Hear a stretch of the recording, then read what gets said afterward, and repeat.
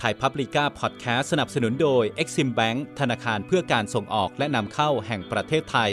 และ OR บริษัทปตท.น้ำมันและการค้าปลีกจำกัดมหาชนสวัสดีครับนี่คือพอดแคสต์เลือกตั้งอย่างรับผิดชอบจากไทยพับลิก้า2566 พรรคประชาธิปัตย์เสนอ 16 นโยบายในการเลือกตั้งส่วนใหญ่เน้นไปที่การช่วยเหลือเกษตรทั้งมาตรการประกันรายได้ 5 พืชเศรษฐกิจและการเติมเงินให้กับชาวนา 30,000 บาทนายนิพนธ์บุญญามณีรองหัวหน้าพรรคประชาธิปัตย์บอกว่าการวางนโยบายทั้ง 16 นโยบายมาจากยุทธศาสตร์ 3 สร้างคือสร้างเงินสร้างคนสร้างชาติโดยในเรื่องของการสร้างเงินจะเน้นไปที่ภาคเกษตรเนื่องจากประชากรส่วนใหญ่อยู่ในภาคเกษตรเพราะฉะนั้นนโยบายแรกคือการอัดฉีดเงินลงไปในภาคเกษตรกรเกือบ 40 ล้านคนมีรายได้เพิ่มขึ้นพรรคประชาธิปัตย์จะยังคงมาตรการประกันรายได้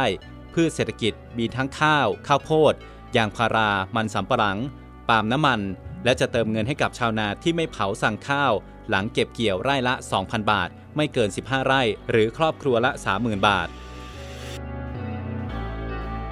ในการเตรียมการเลือกตั้งของพรรคเนี่ยเริ่มแรกก็เริ่มการวางยุทธศาสตร์ก่อนยุทธศาสตร์ที่พรรควางไว้ก็คือภายใต้เรื่องที่เราบอกว่าสร้างเงินสร้างคนสร้างชาติภายใต้ยุทธศาสตร์3สร้างเงินสร้างคนสร้างชาตินี่แหละครับเราก็ไปแตกเป็นนโยบายรอบแรก8นโยบายแรกเนี่ยเน้นไปที่การสร้างเงินคือเราคิดว่าหลังจากเราเจอวิกฤตโควิดมาเนี่ยเราค่อนข้างจะมีปัญหาเรื่องเงินในที่หมุนเวียนต่างๆนะครับเราก็มุ่งไปที่หนึ่งก็คิดว่าเกษตรกรซึ่งก็จะถือว่าเป็นฐานรากที่คิดว่าเป็นหลัก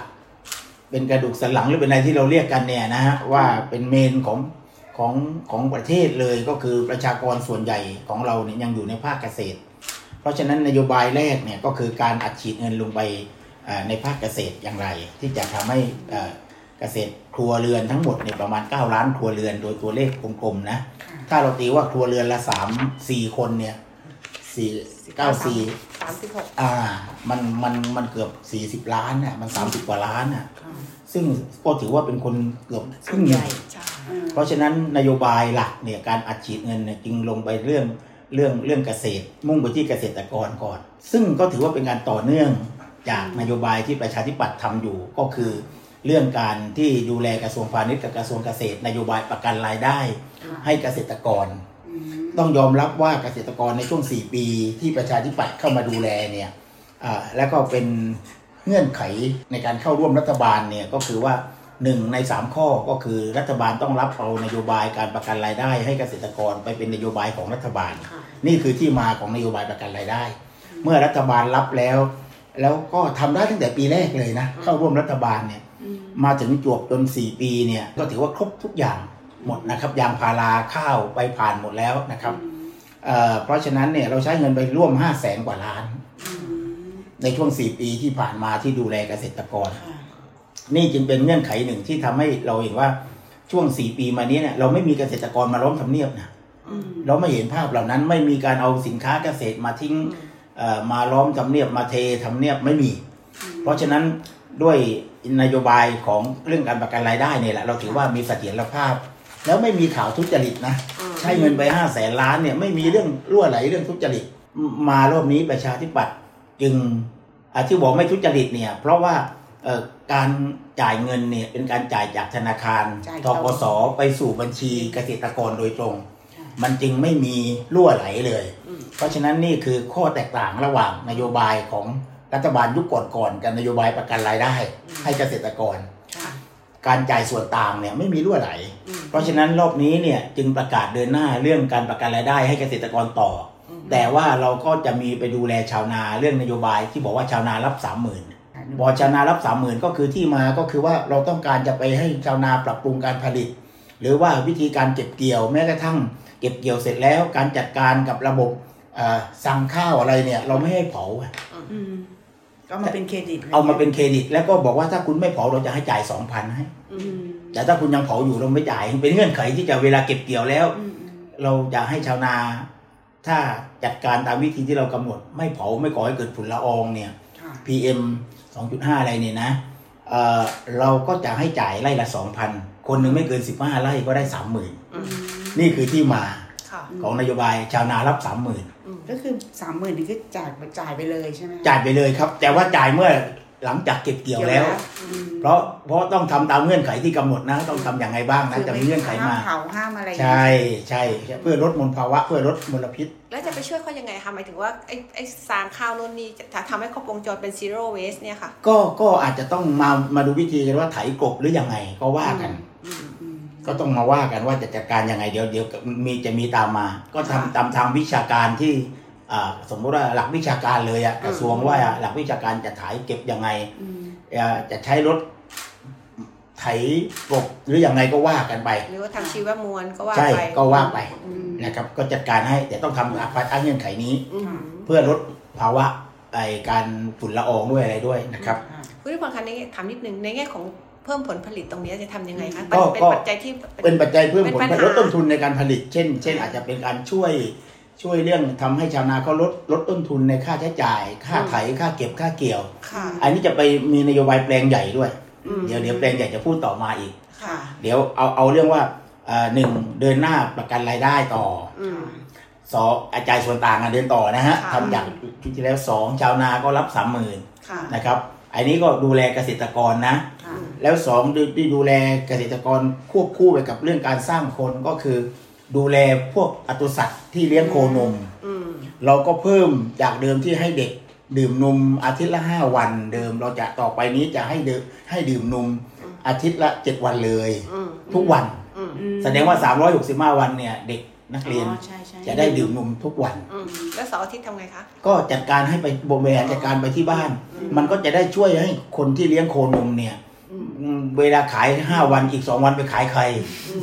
อย่างนี้เราจะแก้ปัญหาให้เขาด้วยอันนี้ได้2อย่างคือช่วยเกษตรกรผู้ปศุสัตว์ด้วยแล้วก็ช่วยให้เด็กในวิธีการสร้างคนของประชาธิปัตย์ที่เราเริ่มมาตั้งแต่ให้ดื่มนมที่โรงเรียนเนี่ยสมัยท่านชวนเป็นนายกรัฐมนตรีสมัยแรกคือปี2535/2ปี36เราเริ่มนโยบายนี้มาถึงนี่ปี66 30 ปีแล้ว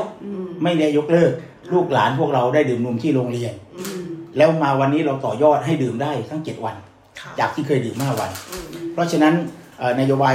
ดื่มนมที่โรงเรียนทั้ง365 วันเป็นนโยบายที่มุ่งต่อยอดจากนโยบายเดิมประการต่อมาเราก็ทราบว่า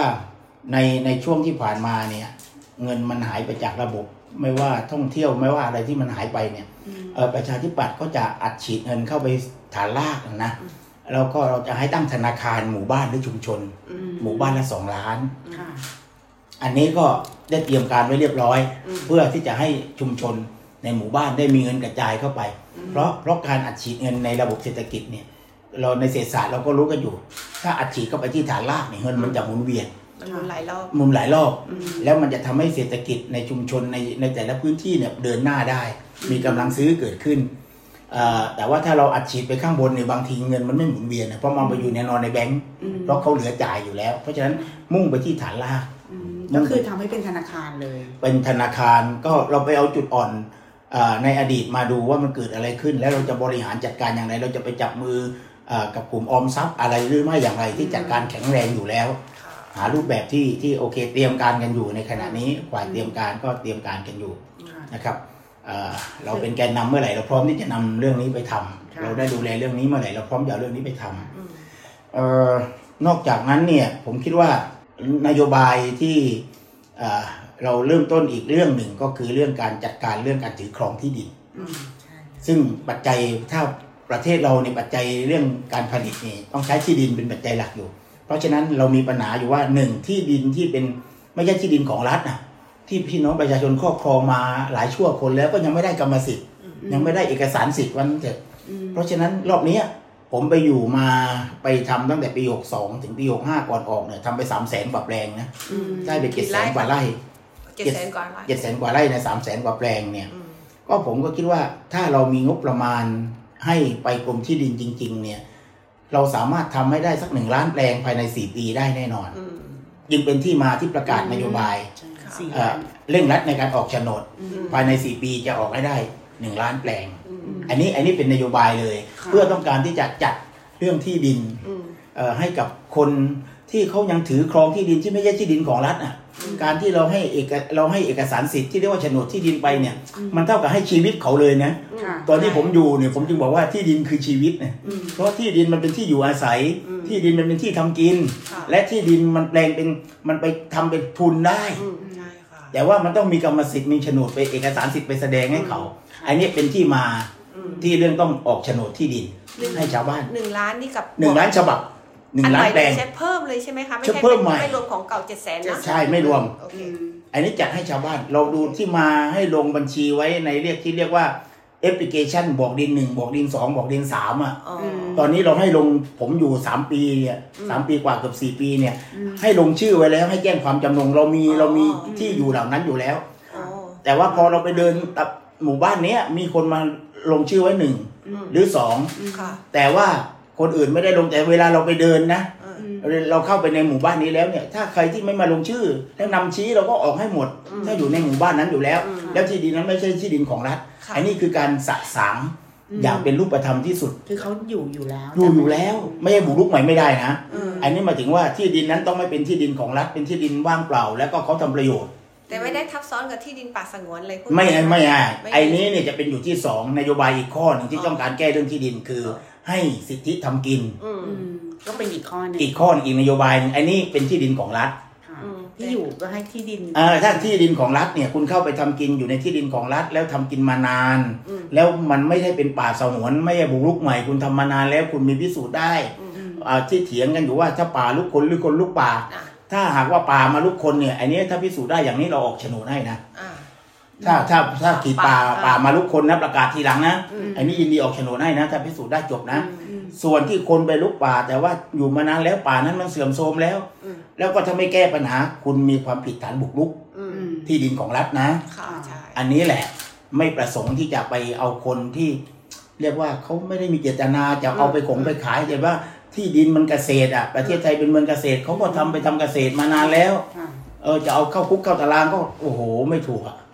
ก็เป็นที่มาที่ต้องการจะแก้อีกรอบหนึ่งหลังจากที่ประชาธิปัตย์เคยใช้กฎหมายปฏิรูปที่ดินแก้มาแล้วหลายล้านไร่ตอนนั้นที่เอาปฏิรูปที่ดินนะแต่ว่าเราห้ามจำหน่ายจ่ายโอนนะแต่ว่านั่นเราคุ้มครองดูแลให้เฉพาะต้องมีอาชีพเป็นเกษตรกรนะแต่อันนี้มันจะเปลี่ยนไอ้นี้มันใครก็ได้อาจจะเป็นข้าราชการก็ได้ที่ไปทำอยู่มี2 อาชีพข้าราชการเกษียณเกษียณแล้วได้อันนี้ก็จะดูแลให้เสีย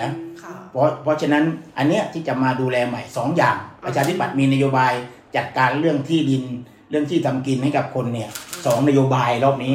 ใน1 นโยบายคือถ้าไม่ใช่ที่ดินของรัฐออกโฉนดให้เลย2ถ้าเป็นที่ดินของรัฐและอยู่กินมานานแล้ว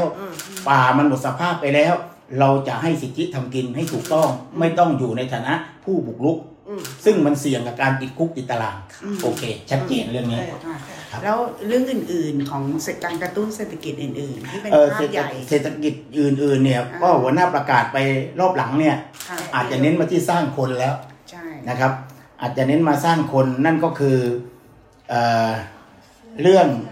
เรามุ่งที่จะให้เรียนฟรีสร้างคนมาถึงเรียนฟรีถึงปริญญาตรีนะนี่ประธานขออนุญาตขอถอดเสื้อนิดนึงได้ไหมคะถอดเสื้อเพราะเมื่อกี้ถ่ายไปเยอะแล้วขอเป็น2 เวอร์ชันเผื่อขอโทษนะคะเรียนฟรีถึงปริญญาตรีเรียนฟรีถึงปริญญาตรีนโยบายนี้ก็จะเป็นนโยบายที่ประชาธิปัตย์สร้างคนคือประชาธิปัตย์ทำเรื่องนี้มาตลอดนะจะเห็นว่าเวลาผมไปทำในฐานะนั่งตรงนี้เวลาไปสำรวจไปเซอร์เวย์เรื่องการทำนโยบายเนี่ยประชาธิปัตย์ถามว่าประชาธิปัตย์พูดอะไรที่คนคิดว่าประชาธิปัตย์ทำได้ดีที่สุดเรื่องการศึกษาคนมาอันดับ1เพราะเชื่อว่าประชาธิปัตย์ทำมาตั้งแต่นมโรงเรียนทำมาแต่อาหารกลางวันทำมาตั้งแต่กองทุนกยศทำมาแต่เรียนฟรี5 อย่างในสมัยท่านนายกพิสิทธิ์เสื้อผ้าชุดนักเรียนฟรีกระเป๋าฟรีหนังสือเรียนฟรีไปทัศนศึกษาฟรีไอ้คนเชื่อพูดแล้วทำจริงเพราะฉะนั้นรอบนี้ประชาธิปัตย์จึงมาว่าเรามานั่งประเมินกันเรื่องปัญหาของการศึกษาเนี่ยเราขาดอยู่อย่างหนึ่งคือขาดแรงงานที่ถูกตลาดเราผลิตแรงงานไม่ตรงกับที่ตลาดต้องการอันนี้เป็นปัญหาเราเลยบอกว่าถ้าอย่างนั้นต่อไปนี้ปริญญาตรีเรียนฟรีแต่ว่าในสาขาที่ตลาดต้องการนะเราไม่ส่งเสริมให้เรียนไม่ได้ให้เรียนทุกคนไม่เอาเราจะประกาศเลยมีอะไรบ้างตอนนี้เรามีตัวเลขอยู่ว่าสาขาที่ขาดแคลนเช่น เช่นซอฟต์แวร์ผลิตคอมพิวเตอร์ต่างๆไอ้พวกเกี่ยวกับคอมพิวเตอร์เกี่ยวกับพวกITเกี่ยวกับการบินเทคโนโลยีการบินอะไรพวกอย่างเนี้ยเรามีมาแล้วประมาณ100,000 กว่าตำแหน่ง100,000 กว่าตำแหน่งที่ยังขาดแคลนถึงขนาดนี้นะตัวเลขเรามีอยู่หมดนะอวก็ไปศึกษามาไปสำรวจมาเพราะฉะนั้นในสาขาเหล่านี้ถ้าเรียนนะค่าหน่วยกิตฟรีหมดใครเรียนแต่ว่าเราไม่ประสงค์ที่จะให้เรียนสังคมศาสตร์หรือไอ้พวกที่เรียนมาแล้วตกงานเนี่ยอันนี้ไม่เถียงกันมากเถียงกันมากว่าเราจะส่งเสริมให้คนออกมาคล้ายๆกับเราจะใช้กลไกนี้กระตุ้นให้คนให้ระหว่างสายวิทยาศาสตร์กับสายสังคมศาสตร์มันต้องลดลงมาหน่อยสายวิชาชีพตอนนี้อยู่ 35%ไอ้สายสังคมศาสตร์อยู่ 65%เราคิดเบื้องต้นว่าจะทำอย่างไรให้มัน 50-50 นะสายอาชีพกับสายสังคมศาสตร์สายที่เรียนมาแล้วว่างานเราไม่ส่งเสริมอย่างนั้นเราต้องการกระตุ้นเตือนผู้ปกครองด้วยที่จะให้ไม่ใช่เรียนสักแต่ว่าเรียนให้จบปริญญาตรีแล้วก็มาว่างงานให้พ่อแม่เรียนปริญญาโทไปเรื่อยก็ว่างงานอีกมันไม่เอาอย่างนั้นไม่ส่งเสริมเพราะฉะนั้นสาขาขาดแคลนจึงเป็นเป้าหลักของเราก่อนที่จริงเรามานั่งดูตัวเลขแล้วให้ได้อะทั้งหมดแต่ว่าเราต้องรับผิดชอบผลิตออกมาแล้วว่างานมันไม่ควรเป็นอย่างนั้นนี่คือหลักที่ประชาธิปัตย์คิดเพราะฉะนั้นจึงมุ่งไปที่สาขาที่ตลาดต้องการไม่สาขาขาดแคลนถ้าพูดภาษาโบราณหน่อยแต่ว่าถ้าพูดให้สอดคล้องกันก็คือสาขาที่ตลาดแรงงานต้องการโอเคเราจะให้เรียนฟรีไอ้นี่ตัวอย่างหนึ่งรอบนี้เลยประกาศเรื่องเพิ่มมาแล้วเรื่องนโยบายให้เรียนฟรีแล้วก็ไปสู่นโยบายต่อไปก็คืออินเทอร์เน็ตฟรีล้านจุดนี่อินเทอร์เน็ตนี่จำมีความสำคัญมากขึ้นแล้วก็ห้องเรียนเราสำรวจมามีอยู่ประมาณ 300,000 กว่าห้องเรียนทั้งหมดเราจะติดให้ทุกห้องเลยทุกห้องเรียนต้องมีอินเทอร์เน็ตหมดต่อไปนี้แล้วก็ที่เหลือเนี่ยอีกประมาณ 600,000 กว่าจุดเนี่ยให้ลงไปในหมู่บ้านเราต้องตอนนี้ในหมู่บ้านมีอยู่1จุดอย่างมากนะที่ไหนคะที่อบตหรือว่าที่อะไรศาลาประจำหมู่บ้านอะไรอย่างเนี้ยนะแล้วก็มันไม่สอดคล้องอ่ะเวลาเราต้องการให้ส่งเสริมเดี๋ยวนี้คนไทยเนี่ยซื้อขายออนไลน์เยอะขึ้นนะเราไม่อยากให้เขาซื้อของอย่างเดียวเราอยากให้แต่ละชุมชนที่เขาผลิตของดีๆได้เขาส่งขายออนไลน์ได้เขาลดต้นทุนไม่ต้องผ่านพ่อค้าคนกลางเดี๋ยวนี้ลูกเรียนจบปริญญามาลูกเรียนจบมาลูกไม่มีอะไรทำพ่อแม่ผลิตลูกขายทางออนไลน์ส่งทางเคอรี่ส่งทางอะไรได้เยอะขึ้นไปรษณีย์เพราะฉะนั้นอย่างนี้มันจะทำให้มูลค่าราคาสินค้าที่เขาผลิตได้มีราคาสูงขึ้นไม่ต้องไปเสียค่าเช่าบูธไม่ต้องไปเสียค่าที่เราเรียกว่าการค้าออนไลน์อินเทอร์เน็ตมันเป็นส่วนสำคัญที่จะทำให้ไม่ใช่กระจุกตัวอยู่ในเมืองไม่ใช่คนเมืองเท่านั้นที่จะเข้าถึงสิ่งเหล่านี้นี่คือจึงเป็นที่มาอันนี้ก็คือผนวกกับไอ้กองทุนหมู่บ้าน2 ล้านได้เลยไปเลยครับไปเลยพวกคุณไปร่วมกันเป็นลงหมู่บ้านลงฐานรากไม่เอาเฉพาะชุมชนในเมืองทุกคนต้องได้ล้านจุดแล้วก็อินเทอร์เน็ตล้านจุดเรียนฟรีถึงปริญญาตรีมีถึงเรื่องSME กองทุนปลดล็อกให้กบข.กับกองทุนเลี้ยงชีพเมื่อก่อนเขาไม่ให้ซื้อบ้านวันนี้เราคิดว่า 30% น่ะให้คนเหล่านั้นมาซื้อบ้านได้ออกมาซื้อบ้านก่อนได้เพราะว่าการซื้อบ้านเนี่ยมูลค่าบ้านมันสูงขึ้นไปเรื่อยเป็นการลงทุนในอนาคตเหมือนกันแต่เอาละโอเคไม่ทั้งหมดให้ประมาณสักต้องไปแก้กฎหมายนะเรื่องนี้เราก็คิดว่าทำไม่ยากแต่ว่าเงินอยู่ที่นี่เนี่ยประมาณสักเกือบ3 ล้านล้านอ่ะอยู่ในระบบไอ้2 กองทุนเนี้ยเขาเอาไปลงทุนไปส่งต่างประเทศไปนะทำไมเราไม่เอามาให้คนเหล่านี้ก็ซื้อบ้านตลาดอสังหาริมทรัพย์ในประเทศก็โตขึ้นกบข.โอเคไหมเนี่ยก็ต้องเป็นกฎหมายมันอยู่ที่กฎหมายฮะมันอยู่ที่กฎหมายและเป็นเรื่องที่เขาต้องการแต่ว่าระเบียบกบข.นี่ทำไม่ได้เราก็ต้องมาแก้กฎหมายถ้าเป็นนโยบายแล้วมันไปสู่การแก้กฎหมายเพราะฉะนั้นตรวจสุขภาพรักษาฟรีนี่ก็เราจะตรวจสุขภาพเริ่มนโยบายนี้ด้วยฟรีไม่ใช่30 บาทไม่ใช่ไม่ฟรีหมดฟรีทุกแล้วก็ใช้ได้ทุก10ตรวจสุขภาพเฉยๆตรวจสุขภาพตอนนี้บางทีไม่มีสิทธิ์ตรวจก็จะต่อไปจะมีสิทธิ์ตรวจสุขภาพด้วยแต่ก่อนรักษาฟรีอย่างเดียวเราพูดกันเรื่องรักษาฟรีวันนี้เรากำลังใส่เรื่องสุขภาพตรวจสุขภาพฟรีเข้าไปเพิ่มไปในเรื่องสาธารณสุขแล้วก็ไปเรื่องผู้สูงอายุเนี่ยก็คงจะไม่ไปทำอะไรมากแล้วเพราะว่าเขาไปกันประชาธิปัตย์คิดมาเองนะเรื่องที่ให้ผู้สูงอายุได้มีรายได้เนี่ย 600 700ประชาธิปัตย์เสนอไหมเริ่มแรกประชาธิปัตย์ทำแล้วตอนนี้มีแต่คนเพิ่มให้เราถือว่านโยบายเราได้รับการดูแลแล้วล่ะจะเท่าไหร่เราไม่ไปแข่งกันเรื่องยอดแล้วแต่ว่าเราจะไปดูแลที่กลุ่มชมรมผู้สูงอายุเนี่ยเราจะให้ไปบริหาร 30,000 บาทชมรมในต่างจังหวัดและชมรมใช่ทุกหมู่บ้าน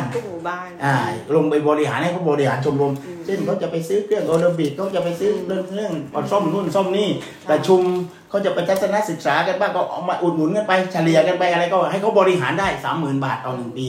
ให้ชมรมบริหารกันเองให้ชมรมบริหารกันเองอันนี้ก็ที่พูดถึงลงไปที่การจัดการส่วนว่าใครจะได้เท่าไหร่อะไรเท่าไหร่ก็ไปว่ากันตามกันก็หมู่บ้านเยอะนะคะก็ 80,000 หมู่บ้านหมู่บ้านละ 30,000 คิดแล้วว่าเป็นเดือนเท่าไหร่ไม่เยอะโอเคแล้วก็ค่าตอบแทนอกม.นี่ก็กระทรวงเกษตรเขาตอนนี้อกม.เขามีอยู่ประมาณสัก10,000อะไรกว่าคนเนี่ยไม่เยอะทำเรื่องเกษตรทำหน้าที่แนะนำเรื่องการลดต้นทุนแนะนำเรื่องเวลาเกษตรก็มีนโยบายอะไรก็ลงไปที่อกม.อาสาสมัครการเกษตรหมู่บ้านเขาเนี่ยเขามีคนเหล่านี้อยู่เมื่อก่อนเขาก็กระทรวงเกษตรใช้อสม.นี่แหละวันนี้อสม.ไปดูแลเรื่องสุขภาพจะมีอาสาสมัครอย่างนี้ค่าตอบแทนเดือนละ1,000เนี่ยวันนึงไม่ถึงบาทวันนึง3 บาทโอเคอย่างนี้ก็แต่ว่ากำลังใจแล้วเราจะเทรนคนยังไงให้มีความรู้ในการเขามีวิธีการตอนนี้มีอยู่แล้วคนเหล่านี้ทำงานอยู่แล้วตอนนี้ทุกที่ทุกตำบลมีอยู่แล้วนะครับเขามีคนของเขาที่จะดูแลจัดการกันอยู่แล้วอันนี้ประชาธิปัตย์ลงไปรายละเอียดเยอะขึ้นแม้กระทั่งนโยบาย3 ล้านบาทต่อยอดเกษตรแปลงใหญ่การที่ส่งเสริมให้รวมตัวกันเนี่ยเราก็ให้เงินต่อยอดไปเขาจะไปทำอะไรบริหารใช้ซื้อเครื่องจักรกลร่วมกันอะไรร่วมกันก็ไปพัฒนาเพราะว่าถ้าต่างคนต่างทำบางทีมันต้นทุนมันสูงนะใช่ค่ะแพงเพราะฉะนั้นถ้าเขาทำรวมตัวกันเป็นแปลงใหญ่ซึ่งเราเดินมาอย่างนี้แล้วประชาธิปัตย์เลยไปต่อยอดให้ปัจจุบันนี่มีอยู่ประมาณสัก10,000 กว่ากลุ่มแล้วมั้งอ๋อเหรอคะเยอะเหรอคะครับเยอะแล้วขึ้นไป10,000 กว่าแล้วพัฒนาเป็นรัฐวิสาหกิจเป็นอะไรเป็นวิสาหกิจชุมชนเป็นอะไรก็ค่อยว่ากันแต่ว่าเวลาเขาได้ลดต้นทุนได้เขาได้ปรับปรุงคุณภาพการผลิตได้อันนี้เป็นหัวใจที่เรามุ่งที่จะทำเรื่องการยกระดับการผลิตของประเทศก็ส่งเสริมให้เป็นเกษตรแปลงใหญ่ซึ่งเราต้องเดินมาแนวทางนี้เพียงแต่ว่าเราจะต่อยอดอย่างไรให้มันมีความสำคัญมากขึ้นให้เกษตรกรเห็นความสำคัญมากขึ้นนี่คือนโยบายรถใหม่ของประชาธิปัตย์แล้วก็สิ่งสำคัญอย่างหนึ่งที่เราทำรอบนี้อีกนโยบายหนึ่งแต่ว่าหัวหน้าก็ถือว่ายังไม่ประกาศก็คือการสร้างสันติภาพสู่สันติสุขชายแดนใต้อันนี้อาจจะค่อยมาแถลงทีหลังแต่ว่าเป็นเรื่องจาก3 จังหวัดชายแดนใต้ที่เรื่องข้อขัดแย้งกันมานานประชาธิปัตย์ก็คิดว่าเรื่องนี้เป็นเรื่องใหญ่ถ้าจะแก้ปัญหาประเทศเนี่ยไอ้ความขัดแย้งทางจังหวัดชายแดนใต้เนี่ยตั้งแต่ปี48-49มาถึงปีนี้เนี่ย19 ปีเนี่ยเราใช้เงินไป490,000 ล้านแล้วนะเกือบจะ500,000 ล้านเฉพาะลงไปจังหวัดชายแดนใต้ปัญหามันก็ยังไม่จบเหมือนเดิมเนาะผมเลยพูดผมเป็นคนพูดขึ้นมาคนแรกๆว่าต้องทำเรื่องสันติภาพให้เกิดเสียก่อนคือสันติภาพคือการพูดคุยกันให้จบความเห็นต่างเนี่ยมันไม่เอาชนะกันได้ด้วยอาวุธเคยเห็นมาเยอะแล้วสงครามใหญ่ๆที่ทะเลาะกันก็ต้องมาคุยกันในที่สุดจะเลิกสงครามแต่เขาก็คุยกันมาตลอดนี่ค่ะแต่ว่ามันไม่ส่งสัญญาณกันจริงจังคุยกันมาแล้วไม่เคยมีข้อสรุปไงอันนี้ที่เขาเรียกร้องว่ามันสรุปได้แล้วเราเลยบอกว่าคราวนี้เนี่ยระดับพรรคการเมืองลงมาพูดเอง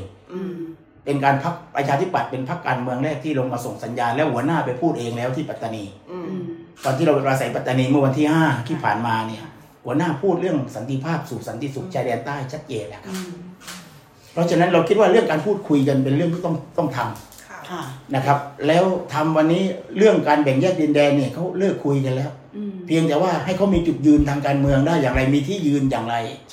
นะเขาก็ความเห็นต่างเราต้องเคารพนะในระบอบประชาธิปไตยมันเห็นเหมือนกันหมดไม่ได้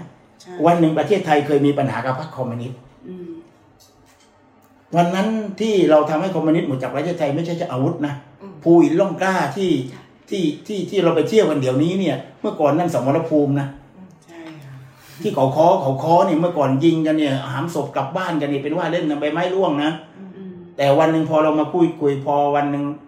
พระท่านพลเอกเปรมติณสุรานนท์ท่านใช้นโยบาย66/23เอาความเห็นต่างคนที่มีเห็นต่างมาพัฒนาประเทศคอมมิวนิสต์หมดจากประเทศไทยได้เลยนะด้วยนโยบายทางการเมืองนะเพราะฉะนั้นเราก็คิดเหมือนกันว่าจังหวัดชายแดนใต้ที่มันเห็นต่างที่ลบลากันอยู่ทุกวันนี้เห็นต่างกันเนี่ยถ้าคุยกันได้ถ้าจบก็มันก็จะเป็นการดีกับประเทศนะ ค่ะผมคิดว่านี่คือสิ่งที่ประชาธิปัตย์กำลังเดินหน้าค่ะแล้วเรื่องสร้างชาติเดี๋ยวก็คิดว่าน่าจะรอให้หัวหน้าแถลงเรื่องแก้รัฐธรรมนูญเรื่องอะไรทั้งหมดอยู่ในซีรีส์นั้นทั้งเรื่องการแก้รัฐธรรมนูญทั้งเรื่องการแก้ปัญหาคอร์รัปชันแก้ปัญหายาเสพติดรวมไปถึงเรื่องการกระจายอำนาจจะอยู่ในซีรีส์นั้นซึ่งอันนี้ยังกักไว้ก่อนก็เราหัวหน้าเปิดก่อนผมเนี่ยอะไรที่หัวหน้ายังไม่เปิดเนี่ยยังไม่อยากพูดในฐานะที่เราพูดได้ไหมคะแต่เรายังไม่เขียนจนกว่าคุณมีแน่นอนมีนโยบายส่วนนี้มาแน่นอนนะครับผมยังลืมไปตัวนึงเมื่อกี้กองทุน SME ต้องมีแต้มต่ออันเนี้ยต้องมีแต่ใช้เงินตั้ง300,000 ล้านอาจารย์พิสิทธิ์ริยธรรมมองไว้แล้วว่าจะเอามาจากที่ไหนท่านมีที่ไปที่มาอยู่แล้วอาจารย์พิสิทธิ์ริยธรรมเนี่ยท่านอดีตเป็นผู้ช่วยผู้ว่าการแบงก์ชาติเป็นอดีตรัฐมนตรีช่วยคลังแล้วท่านเป็นคนที่ละเอียดรอบคอบมากแล้วโดยเฉพาะหัวหน้าจุลินเนี่ยเวลาจะประกาศเคาะนโยบายอะไรเนี่ยต้องเอาที่ไปที่มาของเงิน มาบอกก่อนวิธีการทำบางทีพูดหมดไม่ได้พูดหมดบางทีวิธีการไม่ได้ใช่ไหมแล้วทั้งหมดนี้มีที่มาของเงินไม่ใช่เอาเงินงบประมาณหรือว่ามีทั้งเงินงบประมาณที่มีอยู่แล้วมีทั้งแหล่งทุนแหล่งใหม่ที่อาจารย์พิสุทธิ์ท่านรู้อยู่แล้วว่าอยู่ตรงไหนที่เงินที่มันทำกันอยู่ตอนนี้อยู่ที่ไหนอะไรยังไงจัดการยังไงท่านมีเงินท่านมองท่านเห็นทะลุท่านเห็นเลยแล้วแต่ดูจากนโยบายที่ใช้เงินเยอะนะคะก็พอสมควรแต่ว่าเข้าใจว่านโยบายที่เราไปดูแล้วเช่นถ้าบอกว่า 3,000 บาทต่อคนเนี่ยผู้สูงอายุเนี่ย 470,000 ล้านเนี่ยอันนี้เราไม่กล้าประกาศนะเพราะมันเยอะแต่ว่าเงินนั้นใช้ทุกปีนะใช่แต่ว่าถ้ากองทุนเนี่ยบางทีมันทีเดียวไงมันไม่ได้ทุกปีอันนี้ก็ต่างเห็นไหมฮะเราเลยไม่ใช่ว่าไม่ทำนะให้เป็นชมรมให้เป็นกองทุนกองทุนถ้า 30,000 บาทเนี่ยคิดแล้วไม่กี่หลักร้อยหลักร้อยล้านพันนะแค่นี้เองไม่ใช่เป็นแสนล้านพอแสนล้านอันนี้สิ่งที่ระวังรู้ว่าปัญหานี้จะต้องมาแล้วก็ต้องตอบว่าจะไปหากันอย่างไรอันนี้คือที่ประชาธิปัตย์ว่าต้องสร้างเงินแล้วก็สร้างเงินให้กับคนสร้างเงินให้กับประเทศเราต้องไปส่งเสริมเรื่องการที่จะไปทำให้เอกชนมีความมั่นใจมาลงทุนในประเทศถ้าเอกชนมาลงทุนในประเทศเราเก็บภาษีเราต้องขยายฐานภาษีตรงนั้นเราไปเพิ่มภาษีมันไม่ได้เราก็ต้องขยายฐานให้คนมาลงทุนแล้วรัฐก็เก็บภาษีได้มากขึ้นเพราะฉะนั้นเขตอุตสาหกรรมต่างๆเราจะเร่งเดินหน้าเลยค่ะขอถามประเด็นเรื่องว่าเรามองแต่ด้านเศรษฐกิจตรงนี้ใช่ไหมคะแต่ในแง่ของความยั่งยืนไอสิ่งแวดล้อมอะไรพวกนี้อันนี้เดินหน้าอยู่แล้วอันนี้เราเวลาจะคือเราเรื่องคิดว่าในเรื่องของกฎหมายเรื่องสิ่งแวดล้อมเรื่องอะไรอันนี้เนี่ยต้องปฏิบัติตามกฎหมายอยู่แล้วเศรษฐกิจสีเขียวที่เราพูดกันเนี่ยอันนี้เราต้องเดินหน้าอยู่แล้วแต่ว่าอะไรที่มันไปทำลายระบบเหล่านี้เราไม่ทำเช่นอย่างเราพยายามทำเรื่องไม่ให้เกิดการเผาอันนี้เราส่วนหนึ่งก็คือลดมลภาวะฝุ่นละอองที่เราประสบอยู่วันนี้ประชาธิปัตย์กำลังเดี๋ยวให้กทมเขาประกาศกฎหมายอากาศสะอาดเนี่ยเขากำลังทำกันอยู่วัน2 วันนี้กทมจะประกาศนะจะเห็นว่าประกาศนโยบายเนี่ยกทมยังมีนโยบายกทมโดยเฉพาะอีกนะโอเคเขาจะมีมาท่านรองผู้ว่าดูแลอยู่งั้นหนูถามเรื่องทีมเศรษฐกิจตอนนี้น่ะคือถ้าทีมเศรษฐกิจของพรรคเนี่ยมีท่านพิสิทธิ์มาช่วยท่านตอนนี้ที่ทำอยู่2-3 ท่านก็คือ1ท่านเกียรติสิทธิอมร2ท่านพิสิทธิ์ริยธรรมแต่ว่าเราก็คิดว่าจะมีคนรุ่นใหม่ๆเข้ามาเดี๋ยวก็ทยอยกันประกาศแต่ว่าประชุมกันอยู่เราประชุมกันอยู่ต่อเนื่องแต่บางครั้งประชุมแล้วก็ไม่ได้แถลงอะไรแต่ว่าท่านพิสิทธิ์เนี่ยท่านทำมาตลอด 3-4 ปีถ้าจะเห็นบทบาทในสภาเวลามีเรื่องสำคัญเข้าท่านพิสิทธิ์เนี่ยจะเป็นคนให้คอมเมนต์ให้ความเห็นในประเด็นต่างๆอยู่เรื่องท่านค่อนข้างที่จะละเอียดทุกเรื่องนะครับแต่ว่าเราก็กำลังหาคนรุ่นใหม่ๆมาใส่พวก SME พวกอะไรเข้าไปด้วยเศรษฐกิจฐานรากนะครับเศรษฐกิจฐานรากหรือแม้กระทั่งหลายๆคนมาพูดถึงเรื่องเช่นการท่องเที่ยวการส่งออกท่านจุลินท่านก็ทำมาต่อเนื่องนะท่านใน4 ปีนี้ท่านเข้าใจระบบนะไม่ใช่ท่านไม่เข้าใจท่านไปรถโชว์เยอะแยะท่านไปรถโชว์แล้ววันนี้เร็วๆนี้ท่านก็ไปทำเรื่อง FTA มาทั้ง FTA กับ EU สหภาพยุโรป FTA กับสหรัฐอเมริกาที่ไปดูไบมาก็ได้เดินหน้ากันแล้ววันนี้ท่านจะเซ็นทางออนไลน์กัน กับสหภาพยุโรปวันนี้ EU เซ็นกันวันนี้จะเริ่มเดินหน้านับหนึ่งใช่ใช่แต่ครั้งนี้ก็รู้ว่าทุกคนบอกว่าสินค้าไทยที่จะไปส่งไปขายวันนี้การแข่งขันเรามันแข่งขันเข้ากับเขาไม่ค่อยได้ก็เนี่ยที่เราต้องเอาแต้มต่อเพราะเราไปโดนเรื่องภาษีไง27ประเทศเราสู้เวียดนามไม่ได้เพราะเวียดนามไปแล้วเซ็นแล้วเรากำลังจะเดินตามอันนี้ที่เราต้องเร่งให้จบท่านหัวหน้าจะเป็นคนเซ็นและท่านบินไปเจรจากับ EU มาจึงได้เดินต่อเมื่อก่อนท่านไปคืนเดียวแล้วกลับนอกจากภาษีแล้วในแง่คุณภาพสินค้าหรือว่า product ที่คุณภาพสินค้าผมคิดว่าในเอเชียตรงนี้ในอาเซียนเนี่ยเราน่าจะเป็นต้นๆอยู่นะเวียดนามก็ยอมรับสินค้าไทยคนจีนก็ยอมรับสินค้าไทยแต่ที่เราแข่งก็ไม่ได้คือภาษีแต้มต่อ 24% อย่างนี้ภาษีไป EU มัน24บางตัวใช่บางตัวก็ภาษีสิ่งแวดล้อมใช่อะไรเยอะแยะแต่ว่าถ้าพอเราได้ FTA กันเนี่ยอันนี้เป็นศูนย์หมดพอเป็นศูนย์หมดก็ซึ่งนี่คือสิ่งที่เราจะไปส่งไปแข่งขันได้มากขึ้นเราขายสินค้าได้มากขึ้นเงินเข้าประเทศได้มากขึ้นแล้วก็เก็บพอร้านค้าบริษัทเอกชนก็ผลิตสินค้ามากขึ้นก็ต้องเสียภาษีมากขึ้นรัฐบาลก็เก็บภาษีได้มากขึ้นเอามาเป็นงบประมาณได้มากขึ้นก็ทำ FTA เพิ่มขึ้นใช่การทำ FTA นี่แหละนี่คือการที่จะทำให้เปิดช่องการค้าขายในประเทศได้มากขึ้นหาเงินเข้าประเทศได้มากขึ้นเราต้องนี่คือถามว่าเวลาเขาถามว่าทุกคนคิดจะจ่ายไม่หาบ้างเหรอไม่มีแหล่งที่มานี่นะที่ประชาธิปัตย์ทำอยู่เนี่ยคือ2อย่างสร้างเงินให้กับภาคเอกชนสร้างเงินให้กับคนในตั้งแต่ฐานรากขึ้นมาถึงข้างบนแล้วก็สร้างเงินให้ประเทศเพราะตอนนี้อย่างขยายการส่งออกให้มากขึ้นทำให้คนมาเที่ยวประเทศไทยมากขึ้นนี่คือสิ่งที่เราต้องทำเราลงลึกไหมคะว่าขยายการส่งให้มากขึ้นเราจะไปโฟกัสอะไรสินค้าไหนผมว่าจุดแข็งของเรามีอยู่แล้วคือสินค้าเกษตรเนี่ย ที่เราจะทำเกษตรอาหารของเราเนี่ยเป็นจุดแข็งอยู่แล้วแต่ตอนนี้เวียดนามก็แซงมากเลยอาหารเกษตรก็นี่แหละที่เราผลผลิตต่อไร่เขาสูงมากก็ถ้าเราอยู่เฉยหรือเราไม่พัฒนาเลยยิ่งล้าหลังเขาไปใหญ่เราต้องทำที่ทำแปลงใหญ่มุ่งให้ทำแปลงใหญ่เนี่ยก็คือทำอย่างนี้มีส่งออกใช่ไหมเพื่อที่มาปรับเรื่องการผลิตต่อไร่ต่อตันต่อผลผลิตต่อไร่เราเนี่ยต้องมาทำเราเกี่ยวแปลงใหญ่มันไม่ใช่ต่างคนต่างทำแล้วต้นทุนมันก็สูงลดต้นทุนมันต้องรวมตัวกันซื้อปุ๋ยร่วมกันซื้ออะไรร่วมกันทำร่วมกันมาลดลงไงเพราะฉะนั้นนี่คือสิ่งที่ทำเนี่ยเกษตรแปลงใหญ่เนี่ยเราเดินมาถูกทางแล้วเพิ่มผลผลิตต่อไร่ปรับปรุงสายพันธุ์เราให้เงินวิจัยไปช่วงที่ผ่านมารัฐบาลไม่ได้ละช่วงก่อนหน้านั้นเราอาจจะละเลยการวิจัยสายพันธุ์พืชเราสายพันธุ์ข้าวสำคัญมากเลยตอนนี้เรากำลังให้เงินไปปีที่แล้ว10,000 กว่าล้าน10,000 กว่าล้านปีที่แล้วใส่สายพันธุ์เนี่ยเหรอคะทั้งหมดทั้งระบบเลย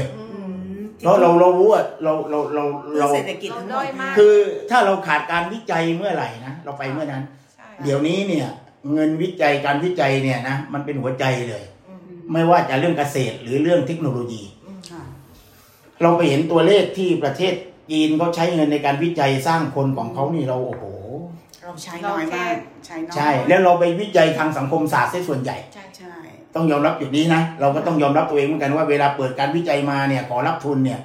ส่วนมากวิจัยเรื่องสังคมศาสตร์ส่วนใหญ่ผมไปนั่งดูเนี่ยมันต้องเป็นสมาร์ทฟาร์มมิ่งจริงๆที่เป็นเรชั่นได้เพราะฉะนั้นนี่คือสิ่งที่เรากำลังจะทำแล้วก็อย่างผมไปเป็นที่ปรึกษาของท่านรัฐมนตรีท่านให้โอกาสไปช่วยกระทรวงเกษตรผมมุ่งทางใต้ที่จะทำเป็นผมนี่ไปประกาศเองนะในฐานะที่พรรคดูแลทางใต้จะทำให้ทางจังหวัดชายแดนภาคใต้เป็นพื้นที่ความมั่นคงทางด้านอาหารแทนที่ในอดีตนะเราเป็นความมั่นคงทางด้านทหารส่วนใหญ่นะผมก็เลยบอกให้ถึงเวลาแล้วเดี๋ยวนี้พัทลุงเขาไม่ค่อยปลูกข้าวกันก็ต้องไปทำเรื่องนี้นาล้างเปลี่ยนนาล้างเป็นนาข้าวถ้าเปลี่ยนนาล้างเป็นนาข้าวไม่ได้มันขามบางทีน้ำมันเข้าไม่ถึงไงพอน้ำคือน้ำคือเกษตรมีอยู่2อย่างที่ดินกับน้ำแล้วปุ๋ยถ้าน้ำเข้าไม่ได้ถึงเนี่ยปลูกข้าวไปไม่ได้เพราะข้าวมันใช้น้ำเยอะเพราะฉะนั้นถ้าไปไม่ถึงจริงๆผมเนี่ยตอนนี้กำลังคิดนะจังหวัดพิจิตรนี่ยังแปลงนาข้าวเป็นสวนพืชไร่ได้สวนทุเรียนได้เพราะฉะนั้นทำจังหวัดปัตตานียาลานราธิวาสถ้าแปลงเป็นนาข้าวแปลงเป็นสวนปาล์มแล้วไม่ได้ก็แปลงเป็นสวนทุเรียนจริงๆทุเรียนปัตตานีก็อร่อยนะยาลาเป็นหับยาลาเป็นหับเลยครับตอนนี้ทำยาลาให้เป็นหับทุเรียนทางภาคใต้ปิดทองไปช่วยอยู่ใช่นี่แหละที่สิ่งที่กำลังจะลงไปยกฐานะแล้วผมไปทำอะไรตอนนี้ไปทำเรื่องปศุสัตว์ทางใต้อย่าว่าแต่ จะเลี้ยงไก่มากินเลยเลี้ยงไก่ไข่เนี่ยยังซื้อจากที่อื่นเลยครับไอ้อย่างเนี้ยเราต้องลงไปทำนี่ผมลงไปทำนี่ต้องลงไปพุ่งมาเลยเนี้ยไปรัฐบาลให้เงินไป1,500 ล้านโคชายแดนใต้อะเดี๋ยวผมต้องไปประชุมแล้วว่าจะยังไงวันก่อนผมไปประชุมเรื่องให้เกษตรกรเขาที่เขารวมตัวกันเป็นกลุ่มเลี้ยงโคลังกาสุกะเลี้ยงโคเนื้อลังกาสุกะก็ขาดทุนไม่มีแหล่งทุนนะผมก็ไปเอาเงินของกรมปศุสัตว์ไปประสานให้ก็ลงไป50 กว่าล้าน14 กลุ่มไม่ให้มีเงินกู้ให้มีแหล่งทุนเอาเทคโนโลยีไปใส่ให้เขาเอาการอบรมการเลี้ยงคือเลี้ยงตั้งแต่ต้นน้ำกลางน้ำปลายน้ำเพราะถ้าเราจะทำเฉพาะกลางน้ำปลายน้ำเราไม่หาแม่พันธุ์พ่อพันธุ์มาในพื้นที่พอมันขายได้ไปเอาลูกโคที่ไหนอีกมาขุนเนี่ยเพราะฉะนั้นเราต้องเลี้ยงตั้งแต่ต้นน้ำกลางน้ำปลายน้ำการแปรรูปที่จริงที่นั่นเนี่ยเหมาะมากที่จะทำเป็นศูนย์อาหาร5 ร้านผับ5 ร้านส่งไปมาเลส่งไปบรูไนส่งไปอินโดนีเซียออกใกล้ๆบ้านหลังจากนั้นเหลือกินเหลือขายที่นี่ส่งไปตะวันออกกลางความว่าเป็นปัตตานีเนี่ยมันเชื่อคนตะวันออกกลางชื่อเสียงปัตตานีเนี่ยถ้าบอกว่ามาจากปัตตานีเนี่ยมันการันตีเพราะฉะนั้นเราต้องทำให้เป็นจริงให้ได้เราพูดเรื่อง5 ล้านมานานแต่ว่าถ้าเราไม่ทำต้นน้ำกลางน้ำไม่ได้พูดเฉพาะปลายน้ำไม่ได้พูดเฉพาะวิธีฆ่าวิธีเชือดได้ถูกต้องตามหลักฐานอันนั้นไม่ได้มันต้องไปทำให้เกิดต้นน้ำมาก่อนตั้งแต่เลี้ยงให้ได้ก่อนพันเนื้อเพื่อนเลยต้องรู้วิธีสอนให้เป็นเกษตรกรก่อนทำได้จริงใช่ไหมอันนี้ทำได้ครับอยากเห็นมากเลยนี่ผมลงไปเราคิดว่าต้องทำจึงเป็นที่มาที่พรรคบอกว่าวันนี้เราต้องประกาศให้จังหวัดชายแดนใต้เป็นพื้นที่ความมั่นคงทางด้านอาหารใช่ไบโอเดเวอร์ซิตี้เป็นพื้นที่สันติภาพเป็นอะไรเงี้ยก็ต้องทำคู่ไปก็คิดว่าคือปัญหาจังหวัดชายแดนใต้อยู่มาเป็นผู้แทนมา30 กว่าปี8 สมัย9 สมัยแล้วเนี่ยสิ่งแรกที่เป็นแรกเลยเวลาเป็นผู้แทนสมัยก่อนต้องตั้งคณะกรรมการกรรมาธิการศึกษาปัญหาจังหวัดชายแดนใต้แล้วก็ศึกษาจังหวัดชายแดนใต้เนี่ยศึกษากันทุกครั้งเรามักจะได้ข้อสรุป1เรื่องปัญหาเรื่องความมั่นคงในชีวิตทรัพย์สินปัญหาเรื่องความยุติธรรมปัญหาเรื่องการศึกษาสิ่งเหล่านี้เราได้ปัญหาเรื่องความยากจนปัญหาต่างๆอื่นๆเราสึกปัญหาเรื่องการศึกษาแทบจะไม่มีปัญหาแล้วเรามีมหาลัยทุกจังหวัดแล้วปัตตานีมีมอยาลามีราชภัฏนราธิวาสมีนราธิวาสราชนครินทร์สตูลมีราชภัฏสตูลแล้วแต่ว่าสิ่งที่เราขาดอยู่เราผลิตบัณฑิตปีหลายหมื่นคนนะถ้ารวมสงขลาก็ไปด้วยไม่ต้องพูดใหญ่เลยสงขลานี่มี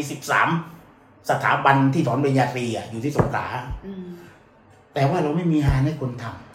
ำความยุติธรรมไม่ต้องพูดแล้วเดี๋ยวนี้ไม่มีแล้วอุ้มฆ่าไม่มีใครกล้าทำแล้วแล้วก็เรื่องความปลอดภัยในชีวิตทรัพย์สินเนี่ยเบาบางลงไปมากแล้ว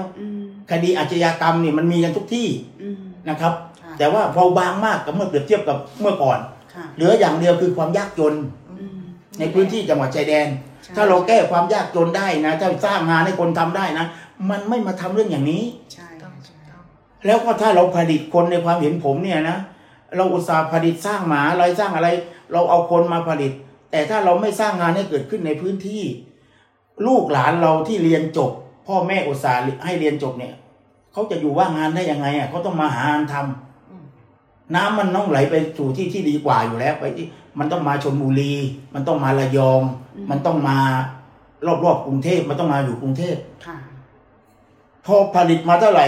คนเหล่านี้คนที่ผ่านระบบการศึกษาเนี่ยทิ้งบ้านทิ้งเรือนหมดเหลือ3 จังหวัดคนที่ไม่ผ่านระบบการศึกษาอยู่ที่เดิมเหมือนเดิมบ้านเมืองมันก็มีปัญหาเหมือนเดิมไอ้ใครที่เรียนจบปี 3-4 หมื่นคนพอที่จะทำงานได้เสียภาษีได้ให้พื้นที่บ้างให้ท้องถิ่นบ้างเสียรายได้มันซื้อของอยู่ที่นั่นเก็บรายได้ภาษีก็เสียจ่ายที่นั่น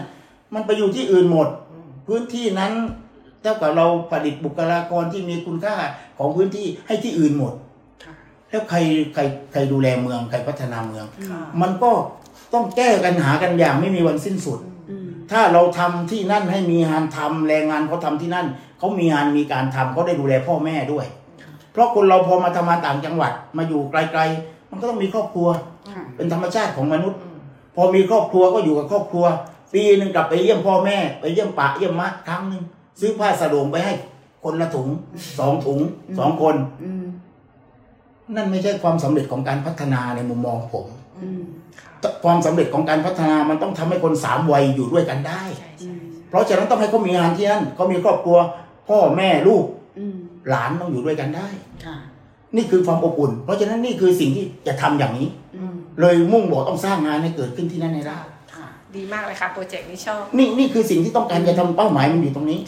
ครับท่านนิพนธ์ก็คือสุดตอนนี้เนี่ยเราก็ใช้เงินกับนโยบายค่อนข้างเยอะทีนี้เราจะหลีกคำว่าประชานิยมยังไงผมคิดว่าประชานิยมเนี่ยคือการแจกแต่ผมคิดว่าเราก็คิดว่าหนึ่งที่เราดูแลอยู่ในขณะนี้ไม่ถึงกับว่าไม่มีระเบียบไม่มีวินัยนะสิ่งที่ประชาธิปัตย์ทำเนี่ยก็คือให้มีเสถียรภาพอาชีพเกษตรมีเสถียรภาพเพื่อไม่ให้คนทิ้งอาชีพเกษตรแต่ไม่ใช่ฟุ้งเฟ้อนะเราไม่ใช่ให้ราคาว่าเอาไปสู่รุ่ยสู่ไร่คือเราไม่ได้จ่ายเอาพอประมาณเช่นเราใช้ประมาณว่าราคาสินค้าเช่นยางพาราอย่างเนี้ยชาวบ้านควรอยู่ได้ที่เท่าไหร่4 ปีที่ผ่านมาเราบอกว่า57 บาทน้ำยางก็ควรให้เขาอยู่ได้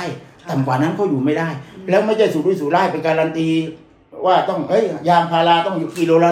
100อันนี้ไม่ทำอันนี้คือการไม่มีวินัยมีการในสสนี่อยากได้คะแนนบางคนเสนอนะต้องบอกว่า80ยันขั้นต่ำเพื่อเอาคะแนนผมไม่ได้มันต้องมีวินัยมันต้องมีความเป็นจริงมันต้องมีความเป็นจริงต้นทุนมันควรเท่าไหร่แล้วก็กำไรควรเท่าไหร่รัฐดูแลอย่างไรผมคิดนโยบายเรื่องอื่นๆที่ประชาธิปัตย์ทำไว้นี่ผมคิดว่ามันเป็นฐานรากหมดแล้วทุกคนมาถึงวันนี้ประชาธิปัตย์ถ้าย้อนหลังไปนะเมื่อก่อนร่วมรัฐบาลกับป๋าเปรมไอ้นี่คือสิ่งที่เรียกว่าสถาบันพอมาพูดมากคุณบอกประชาธิปัตย์พูดแต่เรื่องความหลังทั้งนั้นเรื่องในอดีตไม่ใช่บางพรรคที่เขาไม่พูดเพราะเขาเพิ่งตั้งใหม่เขาไม่มีประวัติศาสตร์ให้พูดประชาธิปัตย์ดูแลเรื่องการศึกษาดูแลกระทรวงศึกษากระทรวงสาธารณสุขมาตั้งแต่สมัยพลเอกเปรม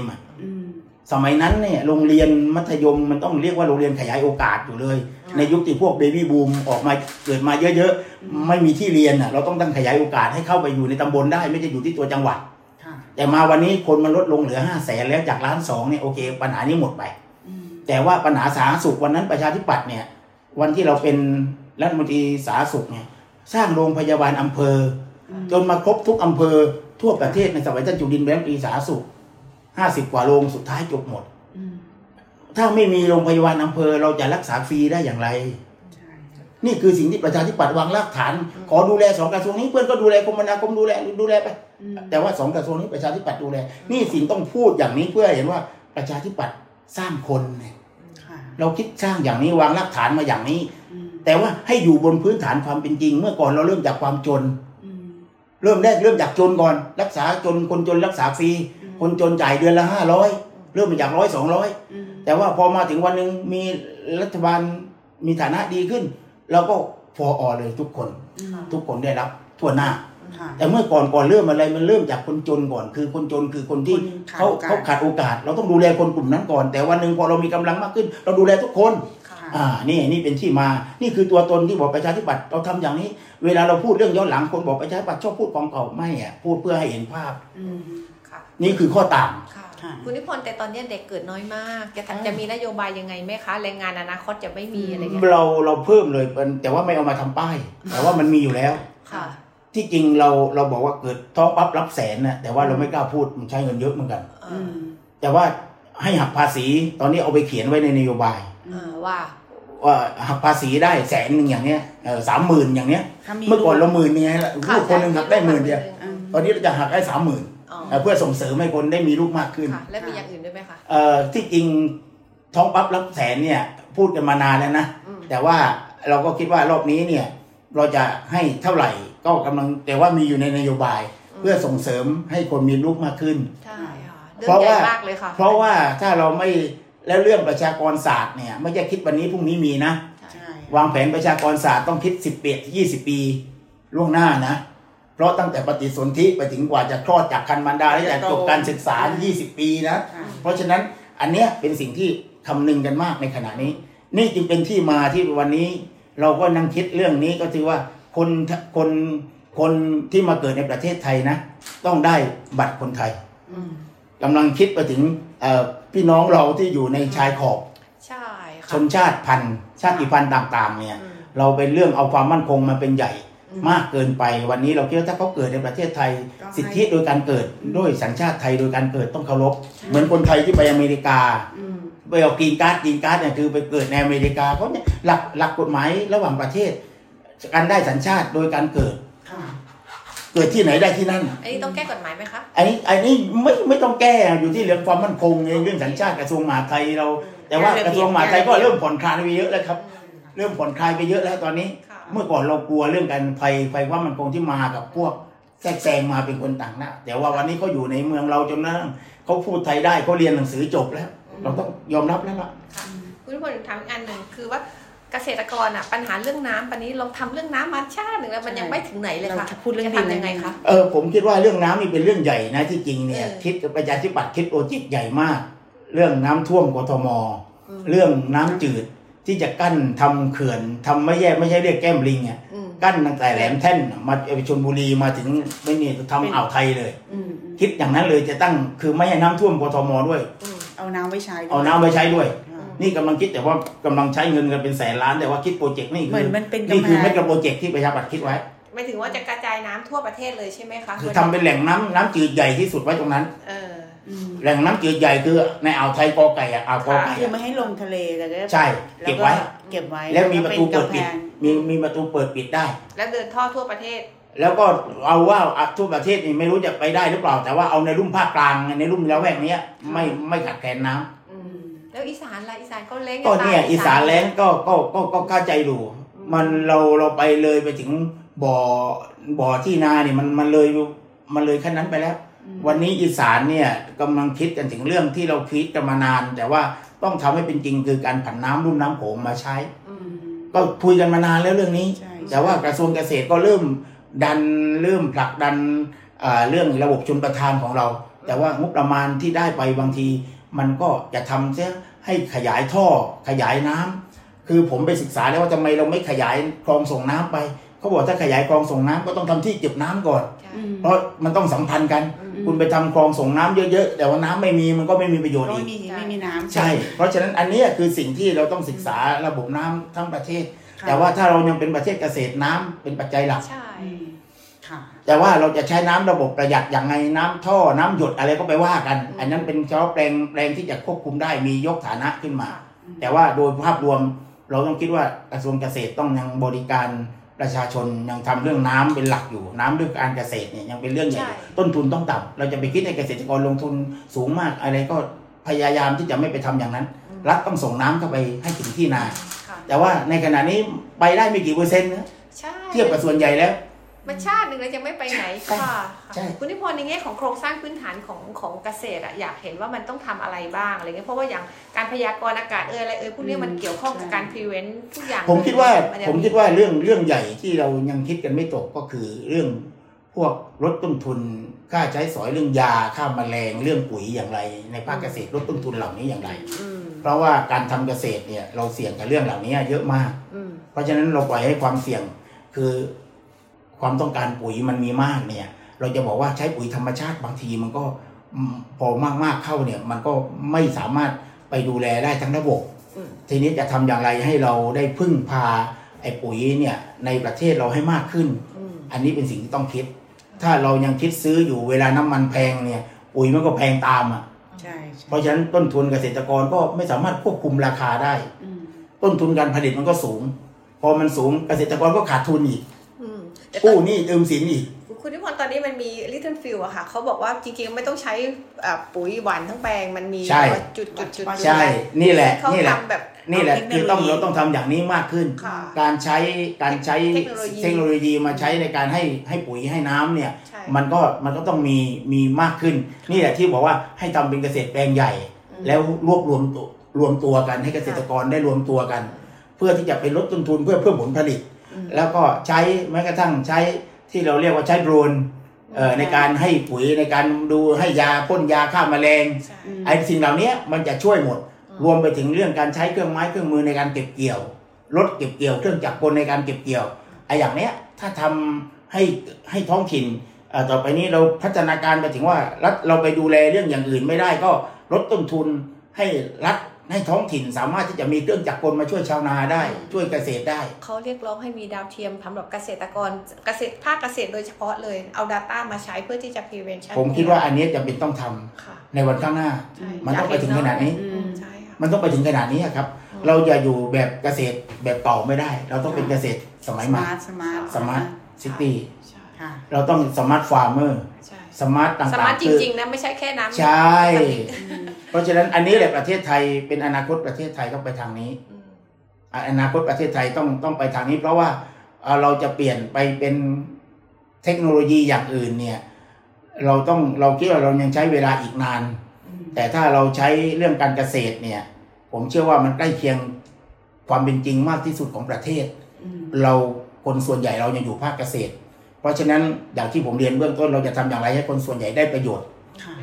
จากสิ่งที่มีอยู่ให้มากที่สุดฝันที่ประชาธิปัตย์อยากเห็นคืออะไรคะฝันที่ประชาธิปัตย์อยากเห็นก็คือพัฒนาประเทศแล้วคนในประเทศมีความสุขมีคุณภาพชีวิตที่ดีอยู่ดีมีสุขใช่คำตอบสุดท้ายก็อยู่ที่ถ้าเรียกภาษาชาวบ้านคืออยู่ดีมีสุขคือพัฒนาประเทศแล้วมันก่อให้มีแต่ความทุกข์ก็ไม่ใช่ความสำเร็จในการพัฒนาประชาธิปัตย์จึงคิดว่าเรื่องคนเป็นเรื่องใหญ่เราจึงให้ความสำคัญกับคนมาตลอดถ้าถามว่าประชาธิปัตย์อยากจะดูแลเรื่องอะไรเรื่องคนเรื่องการศึกษาเรื่องอะไรเรายังคิดว่ายังเป็นปัญหาสำคัญของประเทศที่ประชาธิปัตย์ต้องดูแลกระทรวงเศรษฐกิจบางทีกระทรวงคมนาคมเพื่อนเขาแย่งกันนะประชาธิปัตย์ยังไม่เคยได้บริหารนะนานๆจะได้บริหารกระทรวงศึกษาศึกษา